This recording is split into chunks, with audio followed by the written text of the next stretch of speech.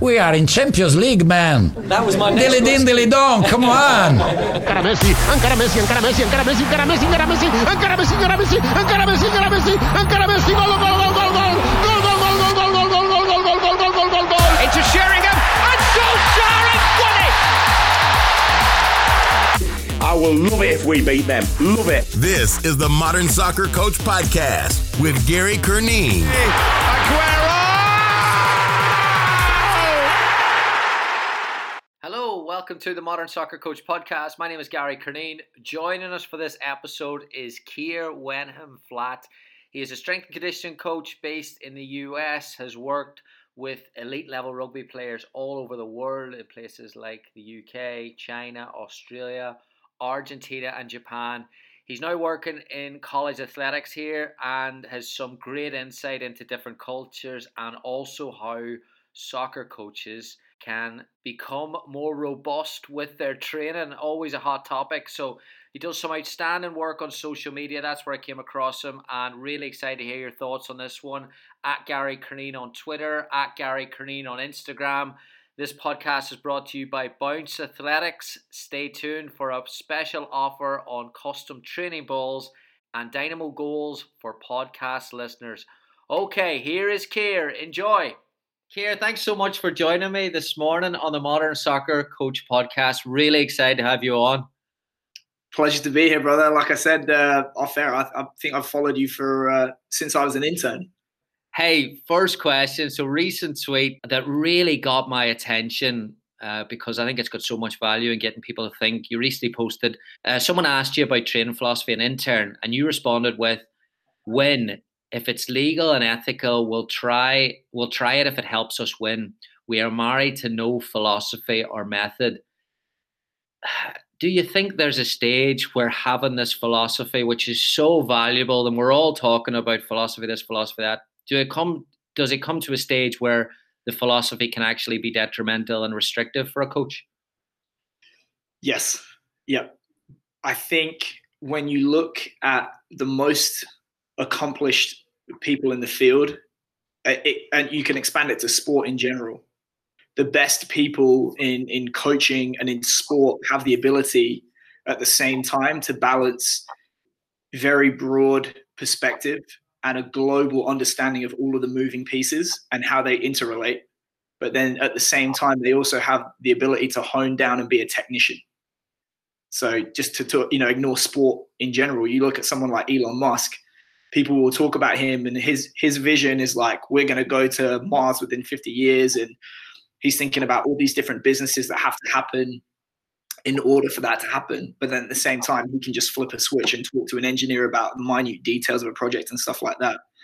And conversely, when you lean too much one way or the other, a philosopher that's not concerned with the detail and being a technician is never going to be able to execute the vision unless they intelligently appoint people around them that are.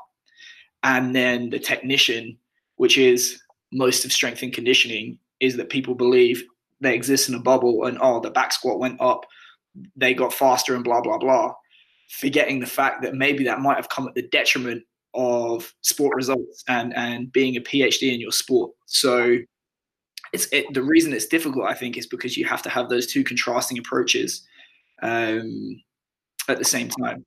There's a real clever quote that's evading me right now, but it's basically like, philosophy without practice is like toothless, and then practice without philosophy is aimless. Something similar to that. Yeah, because I see it in soccer. I almost and I was one of them. Like 5 years ago, it was all philosophy. And I think it was Louis van Gaal when he came in. It was kind of opened our eyes to, because there's something admirable about someone who sticks to their philosophy. But then on the other side of the spectrum, there's something where a young coach is coming in and they're saying, well, this is right. It's almost like it's an easy way out to say, all right, well, give me my philosophy and I'll ultimately get any job I want. But it's inhibiting people to think a little bit differently. How do we then, I suppose, become flexible without, being all over the shop? Well, I'm pumping out the quotes here, but like there's that Jeff Bezos quote that he talks about. You have to be unrelenting in your vision, but then extremely flexible in the journey to get to achieving your vision. So I think when you talk about philosophy, me and my assistant Scott, we always talk about this Ray Dalio idea of what is objectively true, because I think the problems arise in interdisciplinary teams like sport because we don't have a shared model of reality. So before you can evaluate your own work, one another's work, understand how what you do affects other people, you have to have a shared model of reality or an agreed upon model of reality about what success looks like. So that's where the philosophy is important, because it effectively gives you the endpoint, the destination that you're trying to agree upon. This is what success looks like. Okay, if that's what success looks like, what are all of the underpinning factors to success? And if we break them down to their constituent parts until they cannot be broken down any further, and then we look at those factors in elite teams and performers, and then we look at where our guys are, then we can agree upon here's where the biggest deficiencies lie. And based on our experience and our skill set, here's the most expedient way that we can address those discrepancies and put the pieces back together and then scale and progress it year after year to advance athletes closer towards a destination. Because that's basically training. Where do we want to be? Where are we now? How do we get there in the quickest, most efficient manner possible? So it's almost like the philosophy gives you the destination, but being a technician helps you advance them towards that. Whenever that young coach and that young intern, is it then detrimental, or should they hold off on that philosophy until they get a leadership role where that, I suppose that vision is required? That vision isn't really required at entry level, is it? Like that's more about like in the learning phase? I think it's a natural progression because, you know, I had this conversation with someone last week when I interviewed them for a job, and I basically had to call them up and tell them that they didn't get the job. And they said, well, all that stuff that you talked about, global mindset, interdisciplinary work and so on, they said, how do I address that? And I said, well, unfortunately, it's not one of those things where you can read it in a book and be like, well, I've got it. Because the process that I went through was, we talked off air about the availability heuristic. You attribute success to the thing that you do, because you're the star of your own movie. So you try and master whatever it is that you're interested in initially. And you say, did this result in success every single time? No, it didn't. Okay, I need to expand my horizons a little bit. Then you start to cast the net a little bit wider. Was that it? No. Was that it? No. And then you keep basically pushing yourself to learn more and more and more. And I think it's one of those things where it's a natural result of the pursuit for success when you realize that actually there's a lot more that you need to know in order to try and control all of the moving pieces to result in success. So should they be concerned with it? I don't think it's going to be a limiting factor early in their career, but the earlier you can become aware of the need for it and be ready, willing, and able to take advantage of those lessons when they appear to you, I think the better off you're going to be in your career. And it's not guaranteed, because there are people that have been doing it 20, 30 years that still think that if you make the back squat go up, if you make somebody jump higher and run faster, you know, engrave the trophy. Yeah. It's really, really interesting. The that aspect of the star of your own show, that and I've done, like, sometimes I think I was more confident of things 10 years ago. Yeah, I actually definitely was. No, it's not even a maybe. I was definitely more confident now. Now I question. I feel as if I know less about things. But I suppose then, if in my eyes, then the difference is like my greatest strength would be in the humility of knowing that I don't know everything and that there still is a way more to learn. But I suppose if what you're saying there as well is, like, if humility is such a big strength in an industry where humility is not necessarily valued, can you change someone? Can you change a young coach who's not aware enough to think that there's 100 different ways to do it? I think, you know, having spoken to some people when I've tried to interview for other jobs, a criticism of me, and I've joked with other people, is I've had more clubs than Tiger Woods. So this is the thing. If you only ever stay in one place and you have, for the most part, the same infrastructure around you, this is the thing about sport. Sport is self-correcting. You can have the worst strength and conditioning program possible. If you have a good enough sport coach and good enough recruitment, they're going to make you look like a genius. And if you're always in that environment, you're never going to be forced to engage with reality to an extent, because the system as a whole works. You're never actually testing your part of the system. And I think one thing that you do get when you move teams is you're going to get a little bit more of a dose of reality, because those other factors around you are going to change, and you're going to have a truer indication of actually what is your impact on overall sporting success. So I finished the World Cup in 2015 with Argentina, came fourth, flavor of the month, got me recruited to go to Japan. And then suddenly the excellent strength and conditioning program that was the reason, I was the reason, in my head, this has been a massive improvement. I go to Japan and suddenly it starts injuring everyone. And I remember reading a quote by Richard Feynman, and it was like, it doesn't matter what your idea is or what your opinion is. The facts are the facts. And I had to, come to terms with the fact that what I was doing was not successful right then. And obviously I'd been made to look better than I was by other factors. And then, that it was good. It hurt at the time, but it was good for me because it forced me to learn. So I think there is an advantage to, within reason, moving around and visiting different environments and testing yourself in different domains. An extreme one for me would be, now I'm testing my ideas. Do they work in American football? All right. Sports science and soccer. Obviously, you're well aware there's been a massive explosion. It's not even on the horizon anymore. Like, it's there in youth soccer, it's there professional soccer, college. Everyone's hooked up to all these machines at the minute. We've got everything measured. But a common complaint is that players are becoming even more susceptible to injury and less robust. And that's coming from coaches and some of the leading practitioners. Tony Strudwick's been very vocal on that. Yeah. Coming from a sport that is as risky, like rugby is as intense as it gets. Like, how do you balance injury prevention to pushing beyond boundaries? Well, unfortunately, robustness is not something you get sat on your ass. So sport technology exists to make better informed decisions. That's all it is. Okay, so it's there to give you information that you didn't have before, to indicate where might be the best investment of training time and effort to advance athletes towards the stated objectives of the program. What it's not going to do is do the training for you. So Carl Valley talks about all the time, the best kind of recovery is don't get fatigued. So you can foam roll, you can massage, you can do float tanks and blah, blah, blah. But ultimately, it's a question of, if you reduce the threat of the training stimulus to the human organism, you're going to have less of a stress response. And the way that you do that is by increasing capacity. And the way you do that is by training.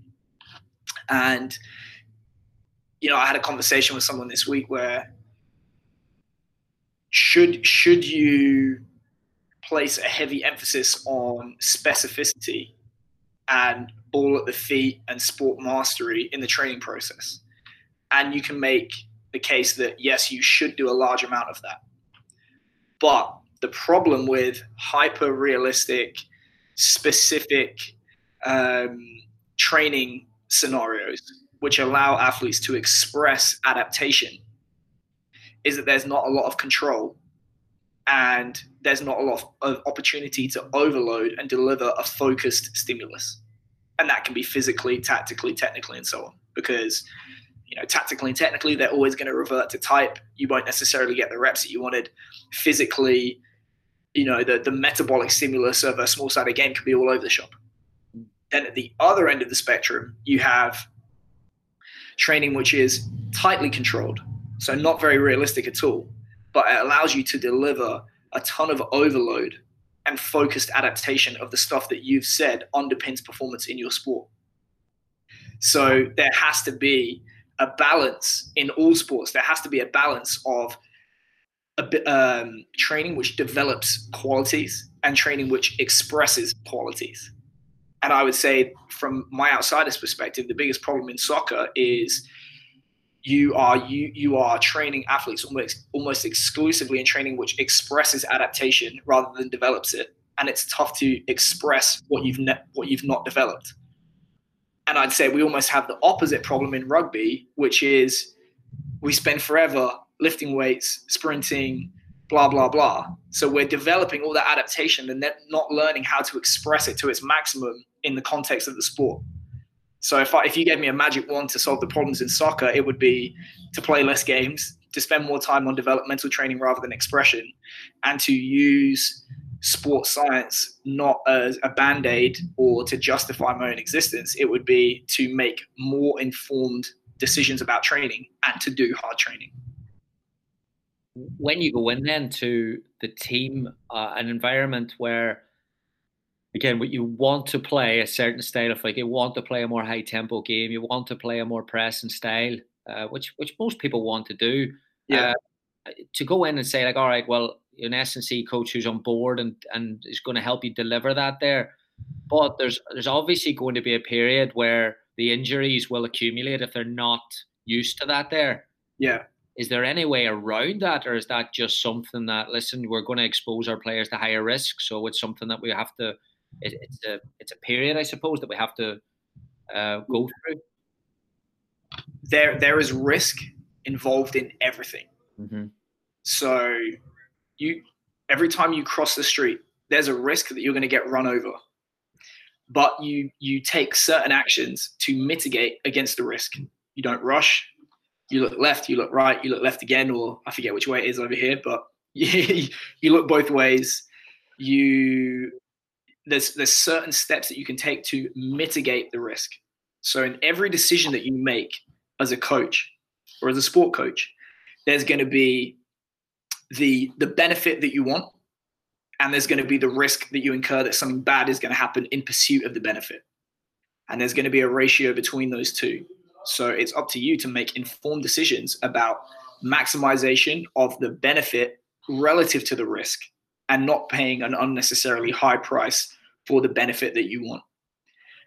Because ships are safest in the harbor. That's not what ships are designed for. The easiest way to eliminate injuries to zero is to sit on your bum and do nothing. Not going to make you very good at sport, unfortunately. So you have to accept that there is a cost of doing business associated with pursuing sport mastery. What you have to do is make appropriate decisions to mitigate for that risk. And that can be philosophically difficult for everyone involved, because every time you want to minimize it, but every time you have an injury that happens in physical prep, you can feel the eyes of the coach burrowing into your head.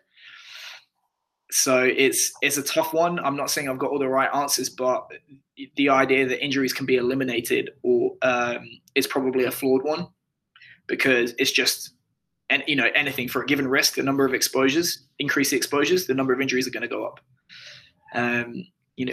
Sometimes you have to break eggs to make an omelette. We'll just take a quick break here. Coaches, if you're looking to raise your club's profile in the local community and give them a professional look this season, please check out NFHS and FIFA approved custom textured training balls and vests from Bounce Athletics. Fully customised with your logo and colour scheme and produced in the same factories as the global brand balls that you're already using.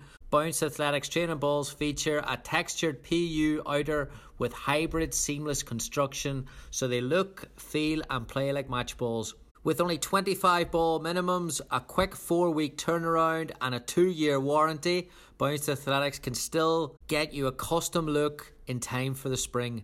Modern Soccer Coach podcast listeners can get a $50 discount on their first order of custom balls or training vests by mentioning the podcast when they email info@bounceathletics.com to begin the order process. Thank you, and back to Keir. And I get that listen, you can't do it without without the risk. What I would like to see eliminated is this almost glorification in our soccer culture of that you made it through a season without injury. That frustrates me because you're not actually paying any attention to the performance, the results. Yeah. But I think that stems from a high-profile person who's come over here and is basically pinpointing on social media what managers have injuries without any understanding of what's going on in their environment. Yeah. Like, are we the only sport who actually celebrates people not getting injured? Surely there's not other sports doing the same. I think it's true in the American sports, but in Europe and elsewhere in the world, soccer is the most prominent environment because the salaries are so well publicized, and all you have to do, and they love to talk about weekly salaries, all you have to do is multiply weeks by number of weeks lost to injury, and then you've suddenly got a price tag on that.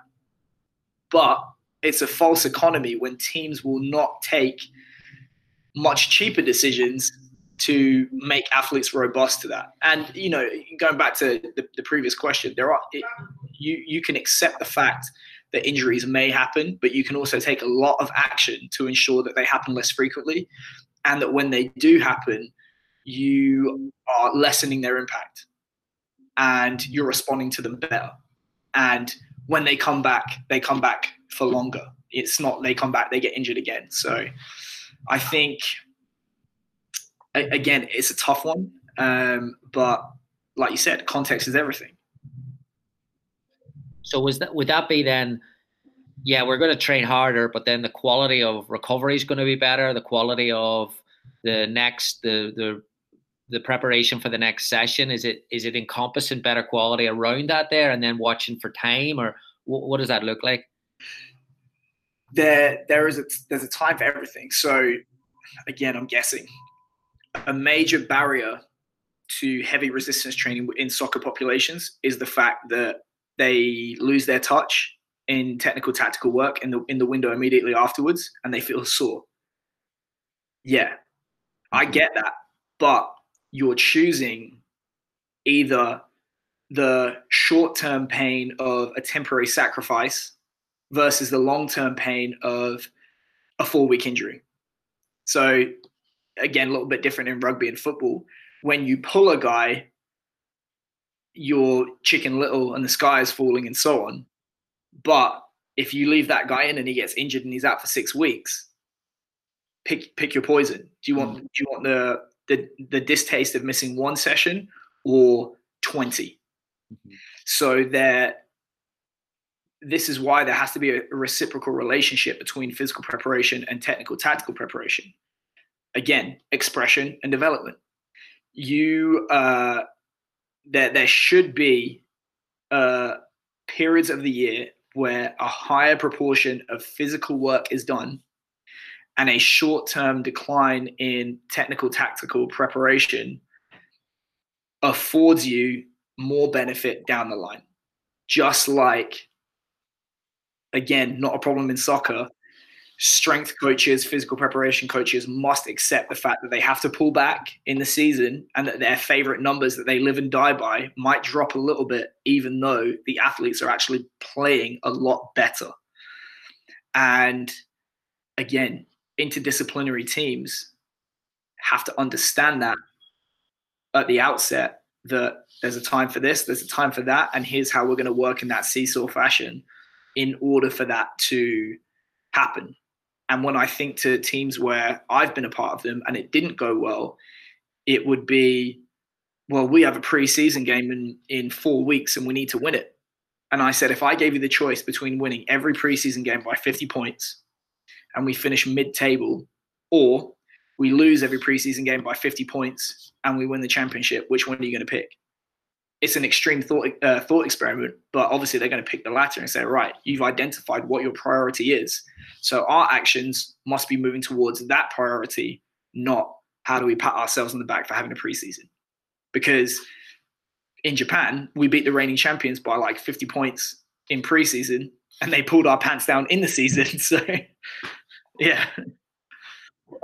Again, outside looking in the rugby world, it seems to be an unbelievable platform for leadership, peer-to-peer coaching, just in general, taking more responsibility, accountability, performance, like all these psychological factors that when you watch Three Lions or six, what do you call it? Like Living with Lions. I know the series you mean, yeah. Yeah, when you watch that, you're like, oh, like that's what leadership looks like. That's what cultures look like. By improving the physical, do you improve the mental? Is there sometimes a case of that?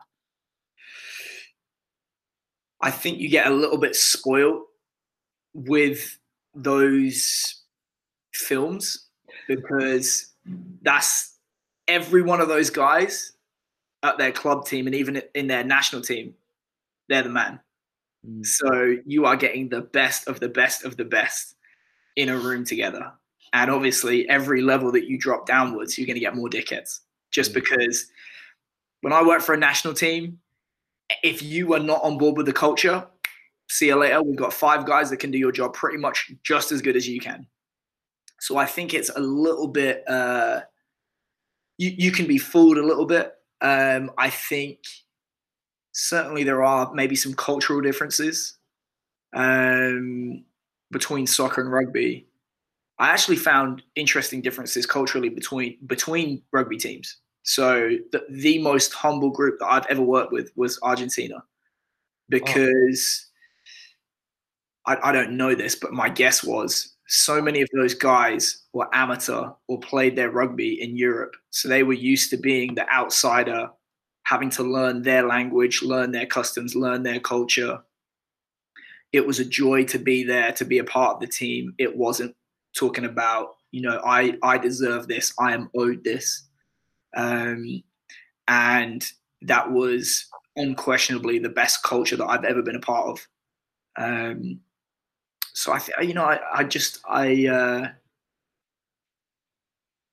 it's tough to think about like what the reason for that was, but organically, I thought they had it very, very good. And when I've thought about other teams that I've been a part of, it's entitlement is not a good thing. I was in a speech by a guy, high school football in Wisconsin. Like his team went 72-0. And he said the 3 things in life that you want to avoid is cancer, alligators, and entitlement. Because once they get a hold of you, they're not going to let go of you. We're going to take our second and final break here to tell you about the aluminum folding Dynamo goal from Bounce Athletics. The world's most portable and durable small-sided goal, weighing only 19 pounds, takes only 5 seconds to set up or fold flat. The Dynamo goal is utilised by the entire North American soccer spectrum, from rec programs to MLS clubs, to create a dynamic small-sided training and game environment. Available in 3x5 and 4x6 size, the Dynamo goal requires no staking, so it is perfect on all training surfaces. Net customization is also available for those programs looking to create an even more professional training environment. The goals start at only $257 per goal with free shipping, and Modern Soccer Coach listeners can get a $50 discount on their order when they use the offer code MODERN, not case sensitive, at checkout. Visit www.dynamogoal.com for more details. Thank you, and back to Keir. So staying on that, the rugby background and now in the USA and college athletics, which is a different beast, I'm sure. Like what are you trying to challenge, or where do you see the biggest challenge is in terms of traditional thinking in our sports environment over here? All environments. I've worked in a lot of different environments, and all environments have inherent strengths and inherent weaknesses. So when you think about the UK, because we don't have college sports, you get your hands on youth talent very, very early on in their career. So you're in charge of their golden years of youth development. When you think about Argentina, the fact that we didn't have professional rugby team, but they have one professional team. The fact that you didn't have professional teams where there's that club country split, what we said went, and we were in control of the training year round. So everything that they did was ultimately about how do we win the World Cup. And there is inherent benefits to the way that you operate in North America. So there's a ton of money. It's high profile. There's tons of competition for limited spaces. There's a real industry that has sprung up around collegiate athletics. The problem is, to me, the industrialization of strength and conditioning. So if you look at when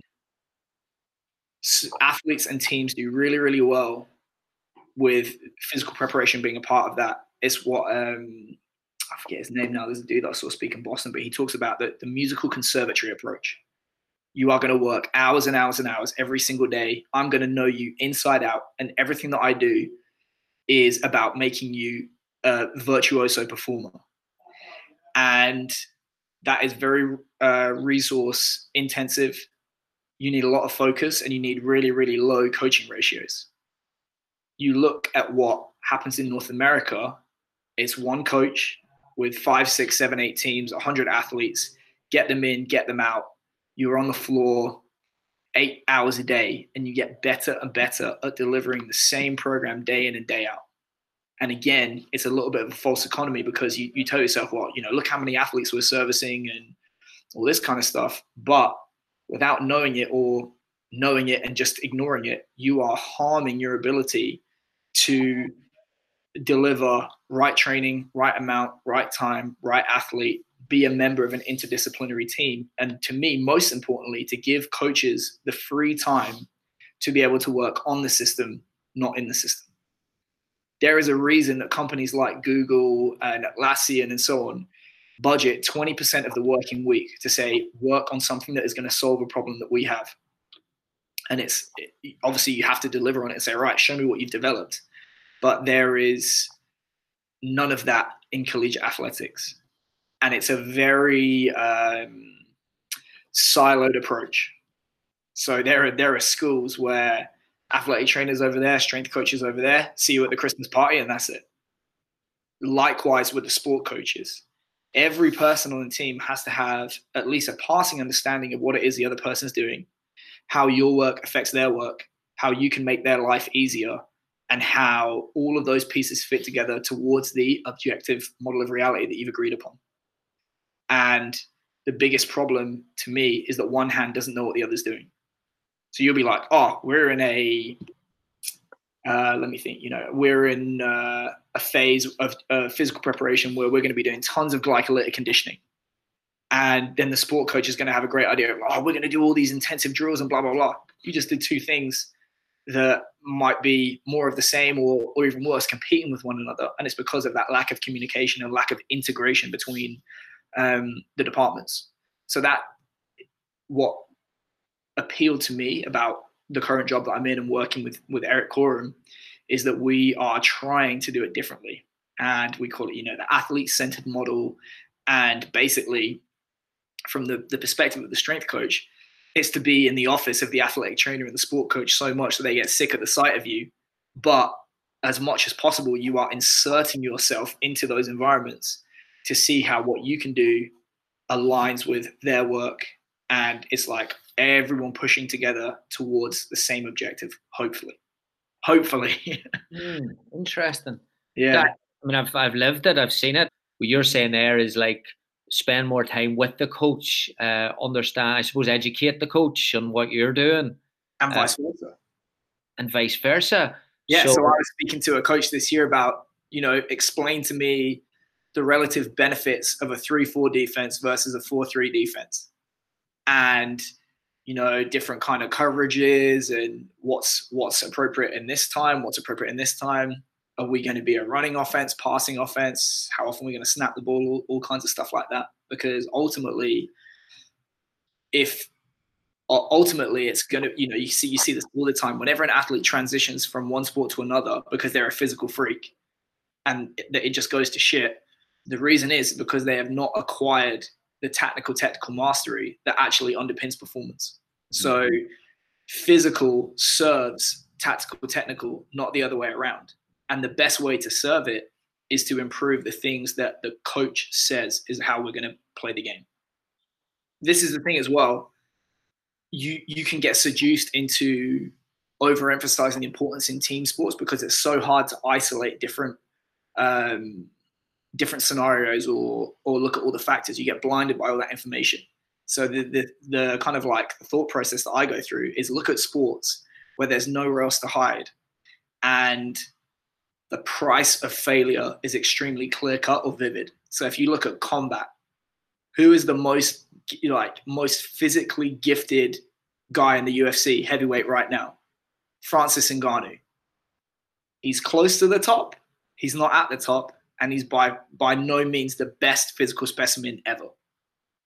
So by no means the best fighter ever. Physically, he might be the most gifted, but he's not the best. And it's like you see it all the time.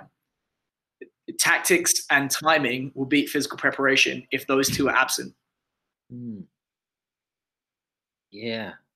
But it's easier to prescribe someone to go in and get fitter than it is to actually work on the other stuff, isn't it? Like it's lower hanging fruit. Yeah. I mean, you mentioned there about getting solutions in your current environment. Does that require as well more of a staff management from?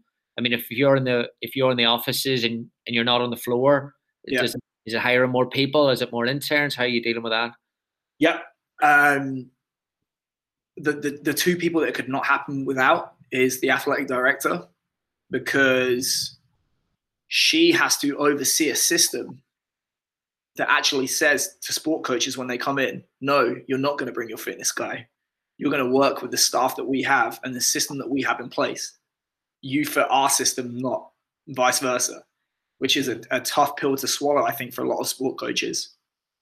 We also need Eric, because he has the perspective of being able to work with sports medical practitioners, sport coaches, strength coaches, logistical people, administrators, and so on, because you need someone in the organization that has the understanding of those different areas to help them talk to one another. Doesn't mean that he's better than anyone at those particular areas. Like, his strength is going to be physical. I'm not saying he knows more than the sport coaches. He knows enough to be able to get them to talk to one another and help coordinate all the pieces, because it's the synergy of those different elements in theory that's going to result in the success, not being the best in your particular area and living in a bubble. Last one for you. So whenever we've talked a lot about basically the emphasis on the S&C coach to drive this through, but if you go the other way and say, all right, well, there's a what's the word? Not ignorant, but there's a resistant or coach, soccer coach, football coach, basketball coach, that the S&C coach is having trouble kind of building that relationship. I mean, what are some ways, or what are some advice on how to kind of break through that, bust through that wall of connecting with them and getting them a little bit more in tune with? Because I mean, from a soccer perspective, it's not something that a lot of coaches work in silos, because it's an easy way of like saying, okay, I don't want to know that. Yeah, that's your language, blah, blah, blah. How can they get through that? Speak their language. I think someone said it's like the only three people that are going to tell you the truth is a drunk, a child, and your closest friend. You're not a child. You're not allowed to drink at work. So you are going to have to learn to be their strongest advocate and their best friend, so that when you tell them the truth, the overriding belief is that you are speaking with their interest in mind, and that you care about them and how they look, rather than you're being an advocate for yourself and trying to advance your own position and look good. And it takes time and it can be difficult, but it would be lovely if the message was all that mattered, but it's how it's delivered and the person it's delivered by. If you tell me my flaws and I think he doesn't know what he's talking about. If you're from the inner circle and you tell me my flaws, it's going to sting, but I understand that you're saying it with my interest in mind. As I think as 18th century philosopher David Hume said, reason is the slave of passion. So if you accept that fact, you have to, sail with the wind and use people's passion along with their reason, not in opposition to one another. So it's kind of like that Dale Carnegie thing, how to win friends and influence people, relationship above all else, because that is the vehicle to having those rational discussions and debates, which is a challenge because in sport, there's always a time limit on everything you do. If you got a 2-year contract, you'd be like, right, we need to be cooking by year 1, because once it gets to year 2, and interestingly enough, there are people that are getting this. So the first thing that Darren Burgess did at Port Adelaide was give everyone a 5-year contract. And the first thing that Des Ryan did at Arsenal was make everyone a full-time employee. His key guys, it was like, no, you're not contracted anymore. You're hired by the club. No matter who comes in, who goes out, you work for Arsenal. You have some security, and you can take the time to make those necessary changes. And you see that a little bit with strength coach as well. I know of a guy just got a very high-level job, 8-year deal. Makes you harder to fire. And there's a risk from the perspective of the institution, because what happens if you hired the wrong guy and they get expensive to get rid of. But if you do your due diligence, you actually give them the breathing room to make stuff like that happen, which I think is very important. Yeah, and it goes back. It's like you said, the relationship. Then it actually means that you don't cut corners with going a different direction and flying through everything. I mean, if you've got that time, then you're going to value the 7 years here to build. This is what's at the forefront. So your fundamentals become somewhat better. Yeah. I think, for me, that's one of the bigger regrets for my career so far, is because I've moved and because I've done all these, had all these different experiences, I haven't quite yet found the place where I'm like, you know what, I want to spend 20 years here. And I think truly successful coaches, they kind of have like a project that they can point to and say, yeah, that's my life's work. Be very interesting to do that. Yeah. That's another podcast. Yeah. Brilliant. Okay, we've run out of time. This was absolutely fantastic. Yeah, my pleasure. Thank you very much. Thanks so much to Keir for his time and his insight there. I hope you enjoyed it as much as I did. Yeah, we've had a really good response from the Russell Earnshaw interview about a month ago about challenging norms, and that's kind of where I wanted to go with Keir, and it was pretty easy because that's the type of coach that he is. He doesn't accept the status quo. He's challenging, looking for better ways. That's the message that he promotes all the time, and I think that's really, really healthy for coaches, obviously. But there's a few people that have reached out and that have said, hey, Gary, how do I get in contact with more of these people? How do I get more exposure to people that are thinking a little bit differently?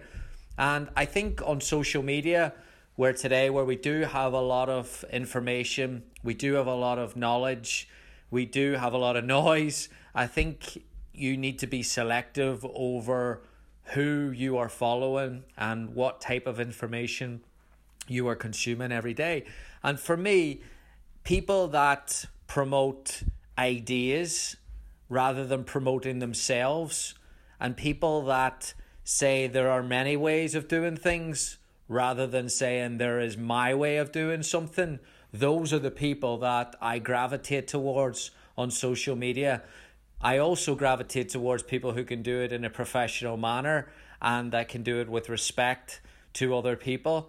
And Keir definitely does all those things, and I think on his social media he challenges different thinking in the sports world and the strength and conditioning world. He also challenges different thinking in leadership, and I think all of these things are so healthy because we've said it on the last couple of podcasts, there is an agenda now that is driven towards simplistic, easy, transferable cultures that aren't easy. Anyone who's coached know that it's not easy, but it might be an easier way to sell a product or sell a book. And I think we've got to be very, very careful as coaches of how we are taking that information on board, because if we take it as gospel that cultures are transferable and it's very, very easy, and you get the good people on the team and you get the bad people off the team, if it was that easy, then number one, we would be very, very successful, each and every one of us. And number two,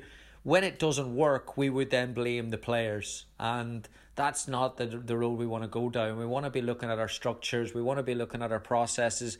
We want to be looking at our philosophies and what we're trying to put into action and see how really flexible they are, as opposed to announcing it on a spreadsheet or putting it in a PDF and sharing it with everyone. So I think he's an absolutely fantastic resource to follow, but I loved what he was saying there about those different cultures, those different, where I would have thought that the Lions documentary was the epitome of leadership, him saying, well, yeah, but that's the creme de la creme, Gary. That's not necessarily, back in reality, it can be a lot more difficult than that there. So I enjoyed that there, and I also enjoyed the piece of the relationship between the S&C coach and the head coach, and it's something that I've struggled with in the past at the college level, where you're trying to get them a little bit more information about the game, but it's difficult to do that without time. But yeah, maybe it's worth spending that time. Maybe it's the conversations with your staff then evolve or expand towards how do we make our game model more transferable or easy communicative to not just our players, but also to our strength and conditioning staff, and loop them into the conversations as well. So I thought that was brilliant. Really, really enjoyed it. And yeah, he's a fantastic resource online. So I'd highly recommend you following him and getting in touch with him. So thanks so much for listening. As always, before you shoot off, if you wouldn't mind giving us our monthly 5-star rating on iTunes, it helps with the sponsorship. It helps with the numbers. If you wouldn't mind putting a little comment in there as well, that would be really helpful too. So really appreciate the support. Really appreciate you listening to the podcast. We will talk to you very soon. Have a great week. Goodbye. Thank you for listening to the Modern Soccer Coach Podcast. For more coaching topics, sessions, and resources, head on over to Coach Curneen on Facebook or visit the website at www.modernsoccercoach.com.